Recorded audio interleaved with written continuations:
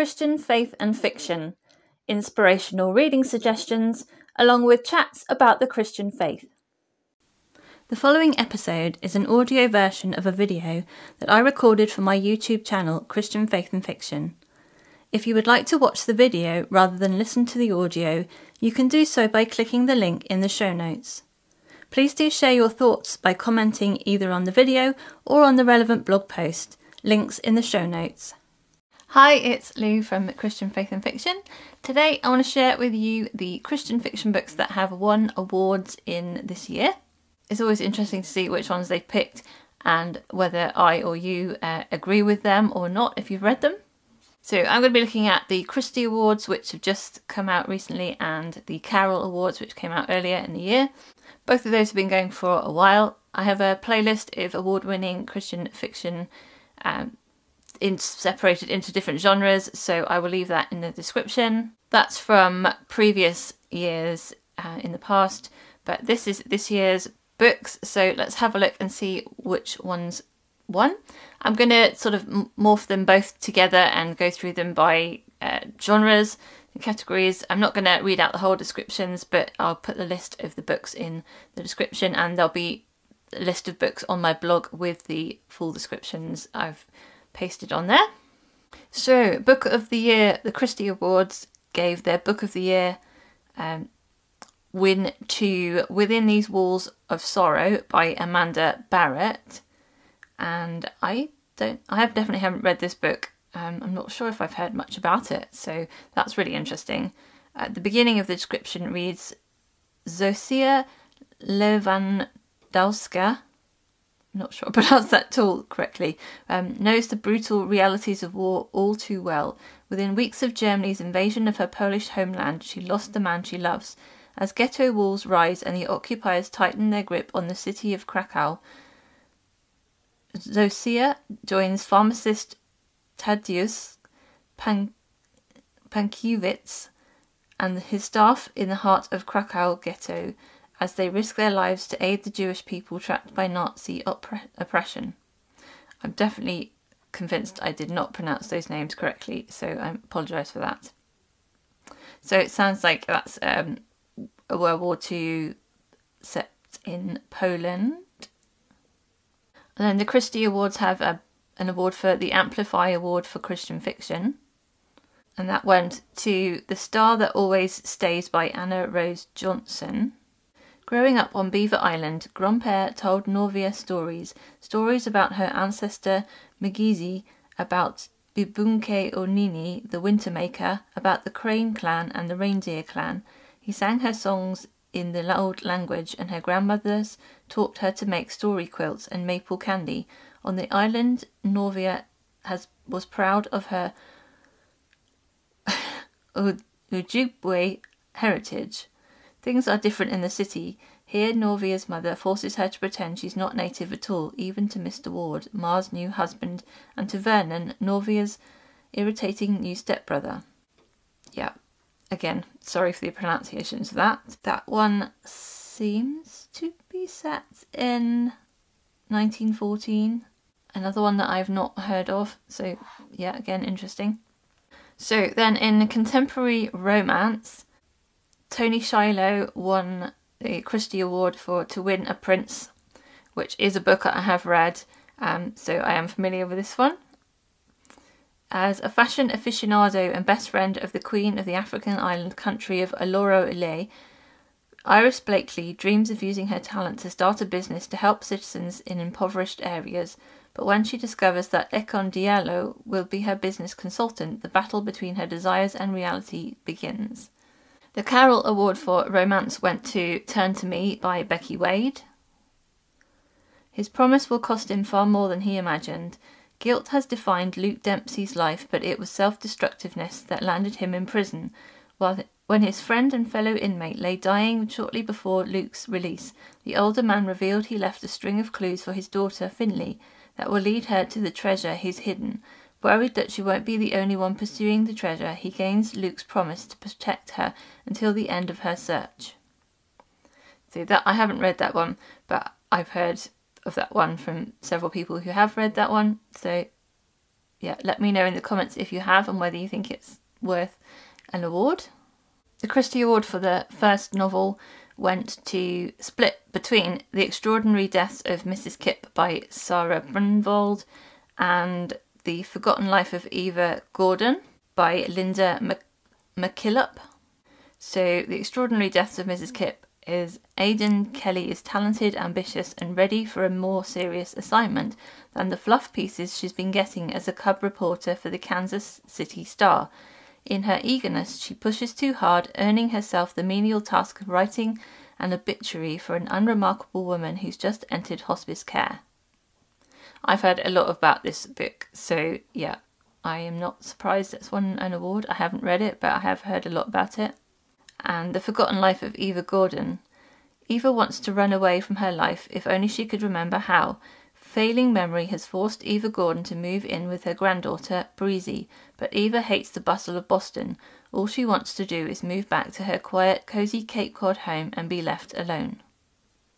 And the Carroll Award for debut novel went also to The Extraordinary Deaths of Mrs. Kipp by Sarah Brunvold.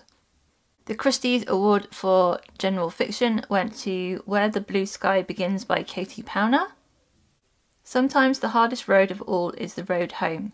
When confident and handsome Eric Larson is sent to a rural Montana town to work in the local branch of his uncle's financial company, he's determined to exceed everyone's expectations, earn a promotion and be back in Seattle by the end of summer, yet nothing could prepare him for the lessons this small town has in store.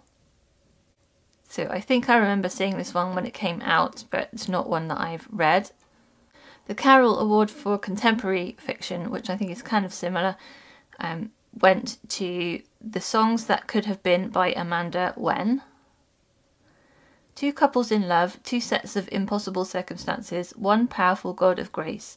After a tailspin in her late teens, Lauren Anderson's life is finally back on track. Her battle with bulimia is under control, her career is taking off and she's surrounded by a loving family. Then a chance meeting with Carter Douglas, her first love and the man who broke her heart, leads to old feelings returning with new strength, and suddenly her well-balanced world is thrown off kilter. The Christie Award for Historical Fiction went to Within These Walls of Sorrow by Amanda Barrett, which I read out earlier on. This book won the Historical Fiction and then the overall Book of the Year award. And the Carroll Award for this category, historical, went to The Lost Melody by Joanna Davidson Politano. When concert pianist Vivian Mordaunt's father dies, he leaves to her the care of an adult ward she knew nothing about. The woman is supposedly a patient at Hurstwell Asylum. The woman's portrait is shockingly familiar to Vivian, so when the asylum claims she was never a patient there, Vivian is compelled to discover what happened to the figure she remembers from childhood dreams. And in the category of historical romance, the Carroll Award went to Written on the Wind by Elizabeth Camden. He carries a dangerous secret, but can he survive long enough to expose it? Count Dmitry Sokolov has been charged with overseeing construction of the legendary Trans-Siberian Railway, but during this work he witnesses an appalling crime, the truth of which threatens the Russian monarchy. In an effort to silence him, the Tsar has stripped Dmitry of his title, his lands and his freedom. But Dmitry has one asset the Tsar knows nothing about, his deep and abiding friendship with Natalia Blackstone. And the Christie Award for Historical Romance went to The Rose and the Thistle by Laura France, which actually was our book club pick for November. So we picked that one before we knew that they had won an award, so that was really cool. In 1715, Lady Blythe Headley's father is declared an enemy of the British Crown because of his Jacobite sympathies, forcing her to flee her home in northern England. Secreted to the tower of Wedderburn Castle in Scotland, Lady Blythe awaits who will ultimately be crowned king, but in a house with 7 sons and numerous servants, her presence soon becomes known. The winner of the Christie's Mystery Suspense Thriller Award went to Cold Light of Day by Elizabeth Goddard. Police Chief Autumn Long is fighting to keep her job in the quiet Alaska town of Shadow Gap when an unexpected string of criminal activity leaves her with a wounded officer, unexplained murders, and even an attack on her own father. Despite her mistrust of outsiders, she turns to Greer Brenner, a newcomer who seems to have the skills and training Autumn needs to face this threat to her community. And the Carroll Award for the same category went to Fallout by Carrie Stewart Parks. Samantha Williams' carefully crafted life is about to be demolished as thoroughly as her art classroom when a careening SUV smashes into the school. In the dusty farming community of La Crosse, Washington, art teacher Samantha Williams manages to save her students when an SUV crashes into the school. Her car isn't so lucky. Oddly, her purse containing her driver's license, credit cards and other identification is missing from the wreckage, forcing her to rely on the kindness of strangers. Never one to trust easily, Samantha is thrust into a world far different from her simple life of jigsaw puzzles, children's books and lectures at the library. And the Carroll Award for Romantic Suspense went to Word of Honor by Hallie Bridgman. FBI Special Agent Linda Cutler is investigating an eco-terrorist organization in the Alaskan wilderness when her partner is taken captive and murdered before her very eyes. The only person who can identify the key players, Linda, gets assigned to take part in a joint operation in Istanbul to take the organization down. The Carroll Award for the Best Novella went to While Mortals Sleep by Janir Trompt, and this is from the collection O Little Town. While World War II rages overseas, news reporter Eleanor Swears returns home to Maple View to face the repercussions of the death of her sister and her nightmare of Christmases past. But the home front isn't as far from the war as she thought. A bomb has landed in the middle of the US. Now Eleanor and her family friend Gideon Brown may have to choose between the scoop of a lifetime and the love of a lifetime. And in the short form category, the Christie Award went to Always a Lady by Christiane Hunter, and that's from the collection A Return to Hawthorne House. Despite the fact that her daughter is not cooperating, Caroline, Duchess of Riverton, is determined to ensure every one of her children marries someone they love as much as she loved their late father. William, the widowed Earl of Blackstone, is delighted to have his days of escorting daughters approaching an end. The last thing he expects is to find himself drawn to a woman who is just starting on such a journey. Are they each too set in their ways to grasp this chance to have a second love? The Carroll Award for a short novel went to Hunted in the Wilderness by Kelly Van Horn. Protecting the evidence means facing down assassins and an unforgiving wilderness. Framed for murder and corporate espionage, future Aerotech company CEO Hayley Whitcomb flees in her plane with a camera full of evidence that could clear her name until she's shot out of the sky.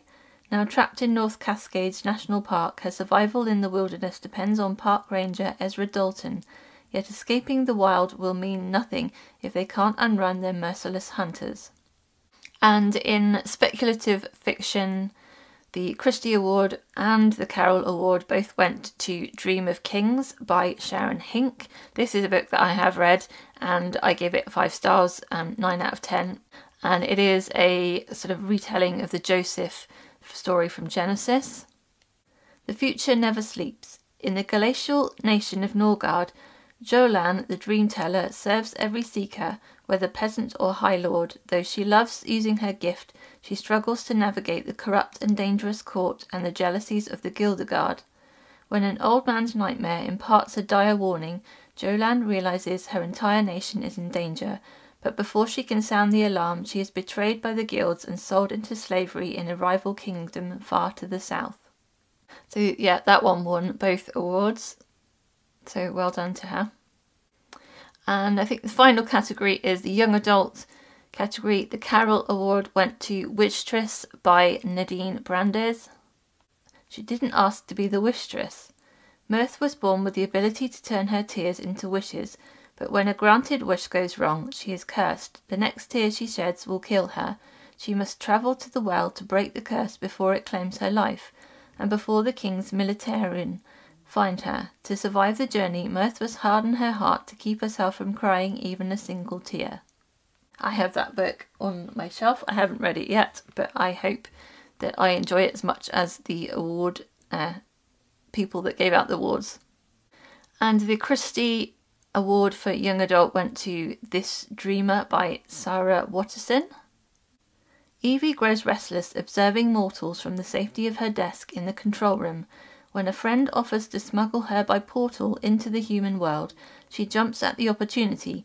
Secretly, though, she also hopes to observe Adan, the human dreamer, only a glimpse she promises herself. But trouble awaits after her captivating adventure and delayed return. Not only did she take an unsanctioned trip to the ground, but the boy, the dreamer, is missing. Worse still, her director believes she is to blame. So I'm not entirely sure what that one is about, but it sounds intriguing. Okay, those are the books that have won awards in the Carols and the Christies. I hope I haven't missed any out. I don't think I have. Let me know in the comments if you've read any of those books, if you think any of those books are worth reading, and if you would read any of those books in the future. Okay guys, I hope you're having a really great reading week and a great month, and I'll see you again soon. Until then, God bless. Bye. Thank you for listening to the Christian Faith and Fiction podcast. If you would like more information, you can click the link in the description. Don't forget to subscribe on your podcast app to make sure you catch the next episode.